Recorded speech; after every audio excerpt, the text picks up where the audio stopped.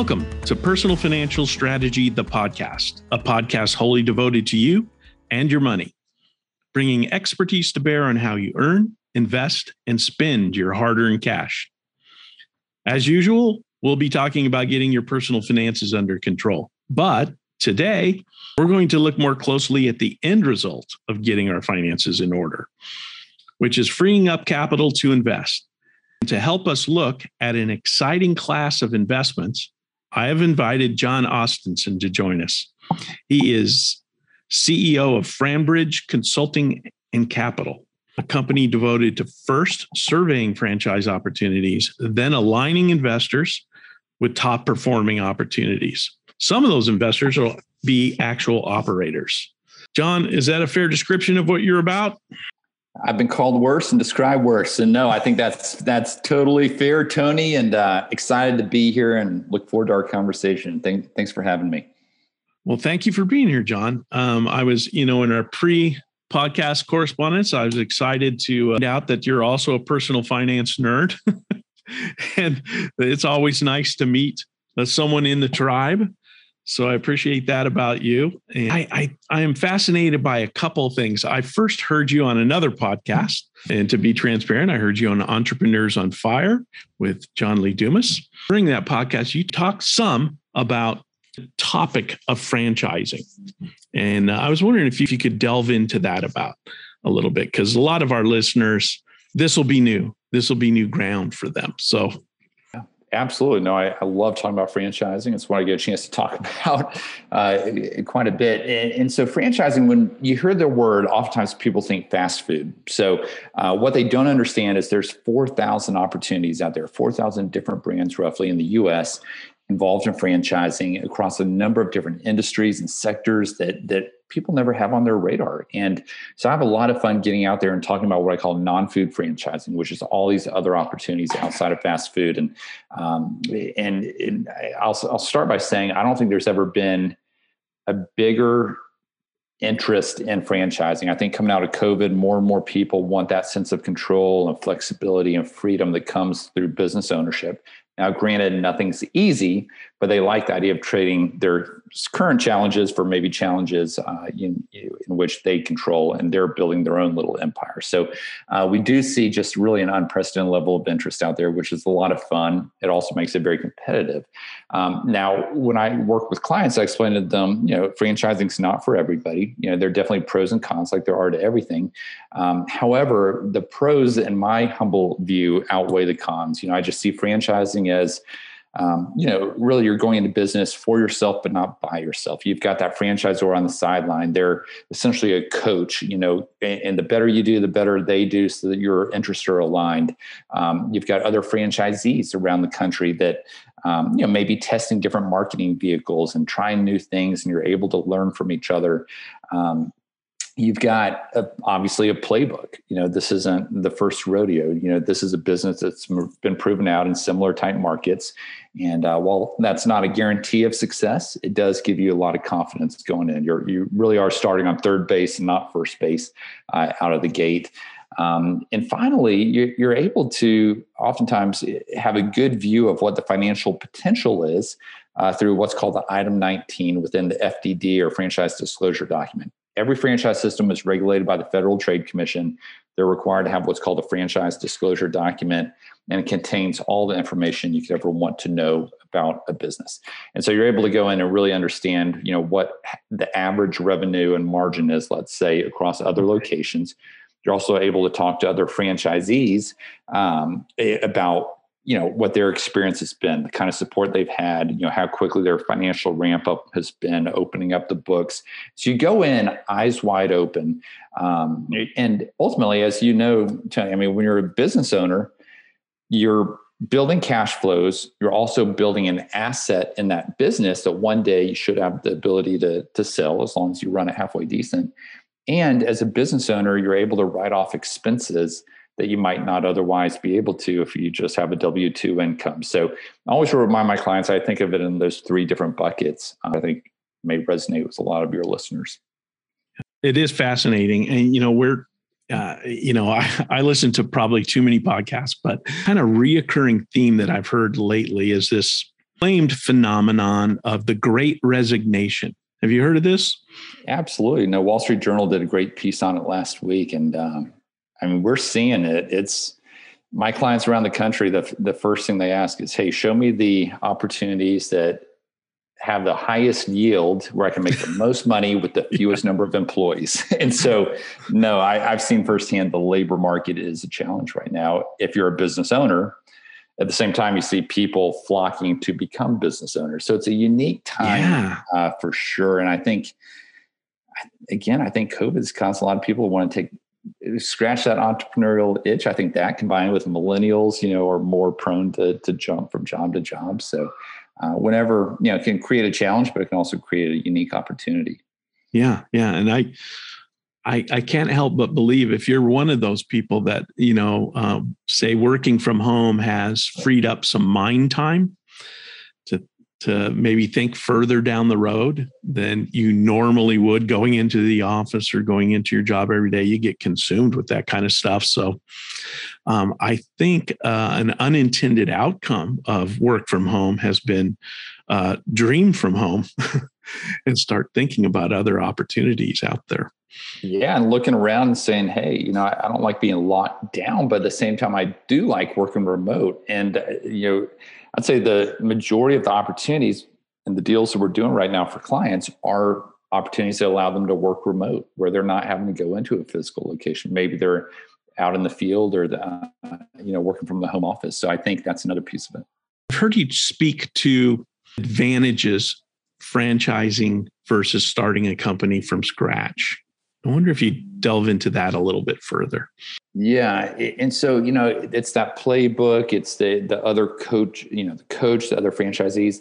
Also, upon that exit, there's a school, the Rinker School of Business, that did a study recently looking across over 2,000 transactions across a 10-year period across a variety of industries, where they looked at non-franchised versus franchised businesses in like kind of industries. They looked at those exits, and what they found was the franchise businesses traded at a multiple typically of 1.5 times the non-franchised businesses. So when you're thinking about that resale at the end of the day, there isn't strong appetite, and the value is seen in the marketplace for those franchise businesses. In addition, private equity loves franchising. I get calls every 2 or 3 days from private equity firms looking to invest in franchises, at the franchisor level primarily. However, in some cases, they will look to acquire a large swath of franchisees. So we're seeing a lot of deal activity out there.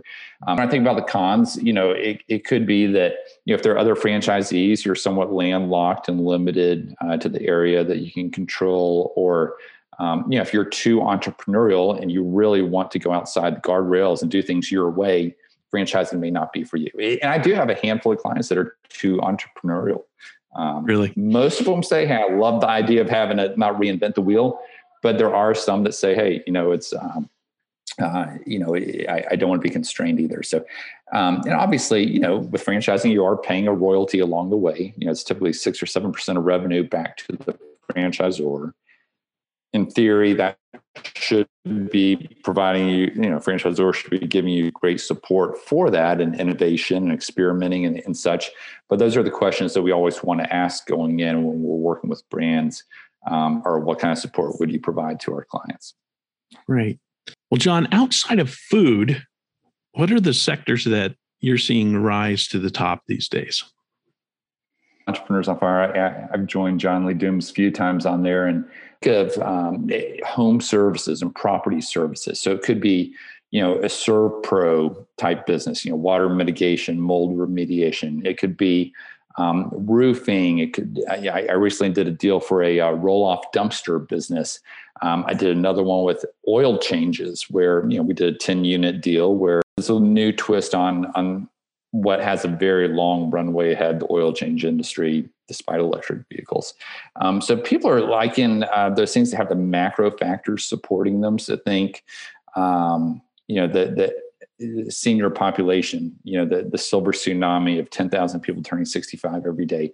What are businesses that cater to them? It could be a health and wellness fitness type concept, or it could be a company that provides, builds wheelchair ramps and stair lifts and retrofits a bathroom for mobility purposes.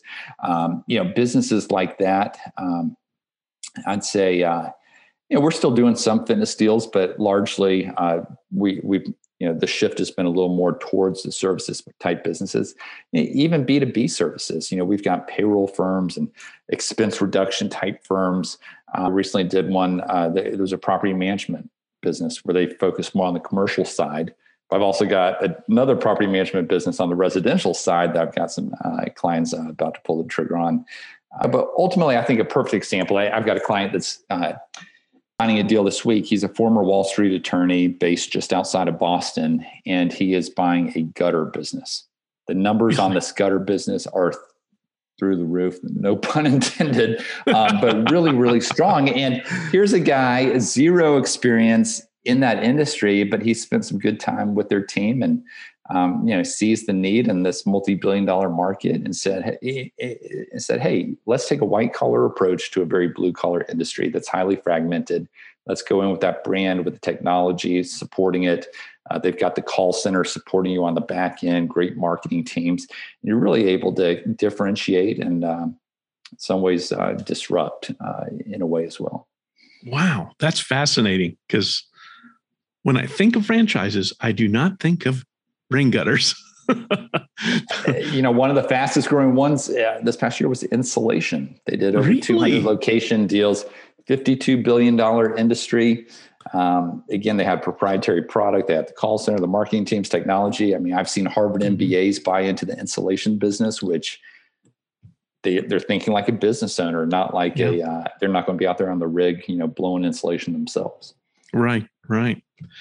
That's so fascinating. I mean, just the world of opportunity that's out there. I think that's just one of my major takeaways from listening to you, John, is non-food side of franchising. Because I think most of us, when we think of franchising, we think of food and beverage, basically. I mean, because that's the ones we see most prevalently. Yeah, and we all love consuming, but when you put your business owner hat on, what I tell clients is that there's a lot of ways to make money, and some are more desirable and some are easier than others.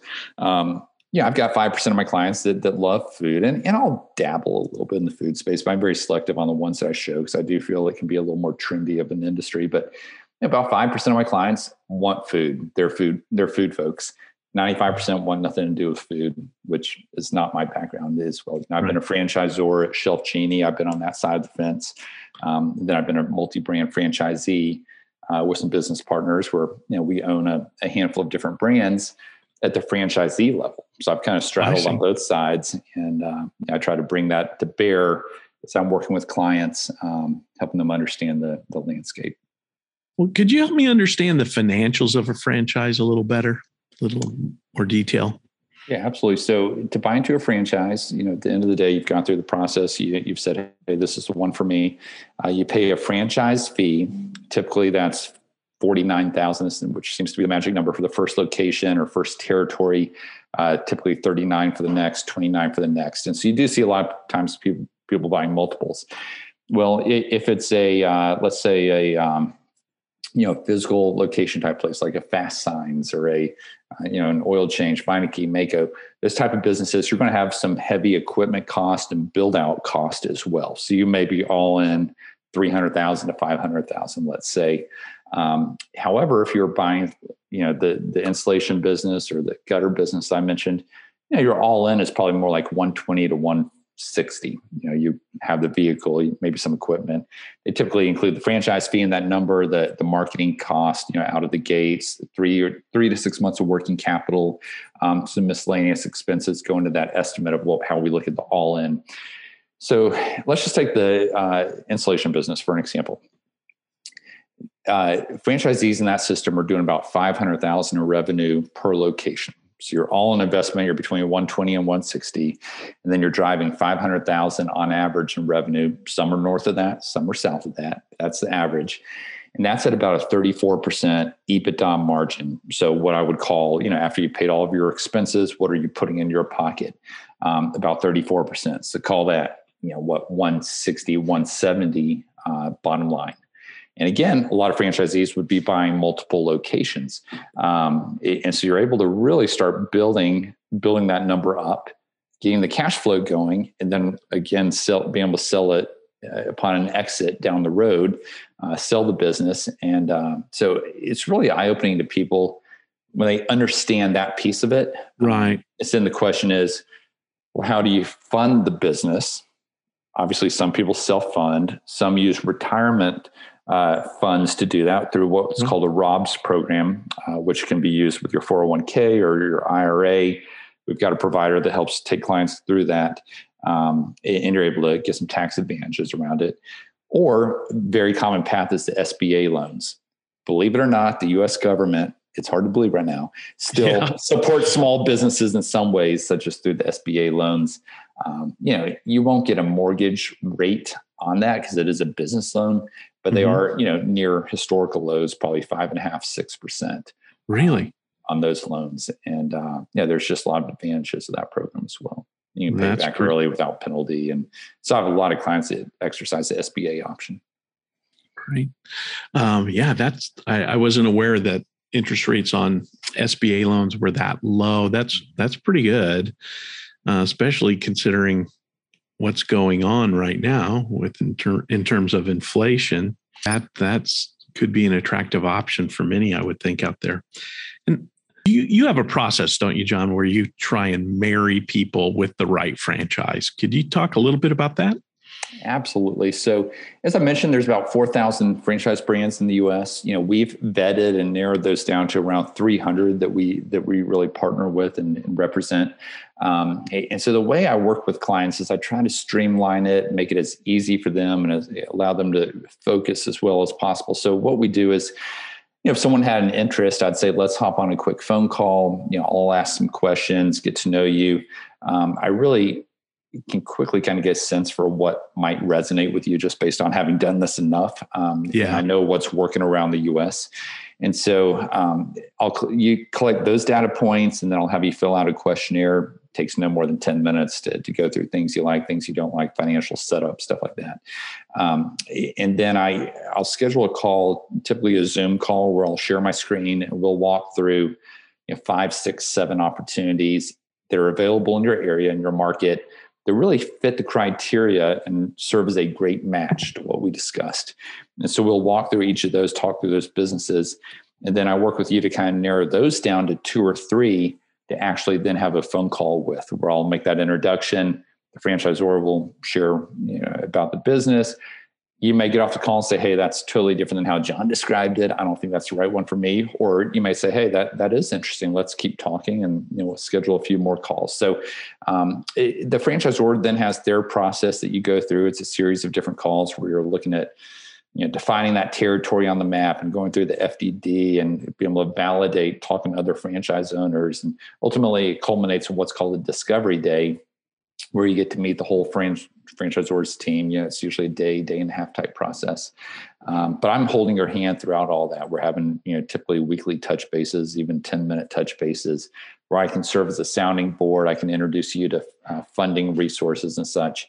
And the great thing is there's no cost to my clients to work with me. So it's a great model from my perspective. I get paid by the franchisors on the back end. For them, it's a sales and marketing expense. So none of that gets passed on to my clients. So it really is a great setup for me. That's fascinating. You've carved out a unique niche, I think. There's probably more John Ostensons out there, but I'm not aware of them. And so you do a good job of getting out and connecting with people. And I think that's probably the key to your success is connect with enough people. You're going to find and uncover those people who are indeed searching for something more under their control. I think that's another outcome of the pandemic is, people have been, sometimes their lives have been adjusted without their say so. And so they're seeking control. And I think, kind of the opportunities that you offer more control over their future. And that to me is a really big advantage in today's times, uncertain times. People talk about risk associated with business ownership. Obviously, franchising isn't risk-free, but it does de-risk things a lot. And a lot of my clients wise up to the fact that, hey, if you're working for someone else, that might actually be more risky because you don't have control over decisions that are being made. That's right. That's right. That's what I'm talking about. Well, John, thank you so much for joining us today. I appreciate everything. I want to give you the opportunity to tell people how they can get in touch with you if they have an interest. No, would love to have a chat with anyone that would like to learn more. You can reach out to me really in one of two ways. Connect with me on LinkedIn. I try to provide good content on a regular basis. So connect with me on LinkedIn, come out to our website, framebridgeconsulting.com, which I'm sure will be in the show notes here, the link to the website, and sign up for our newsletter. It comes out once or twice a month. And again, would love to set up a call as well. Great. Thanks again, John. And congratulations to you and the Atlanta Braves on championship season. It's been a fun run. I appreciate it, Tony. Thanks for having me. Okay. Bye-bye now.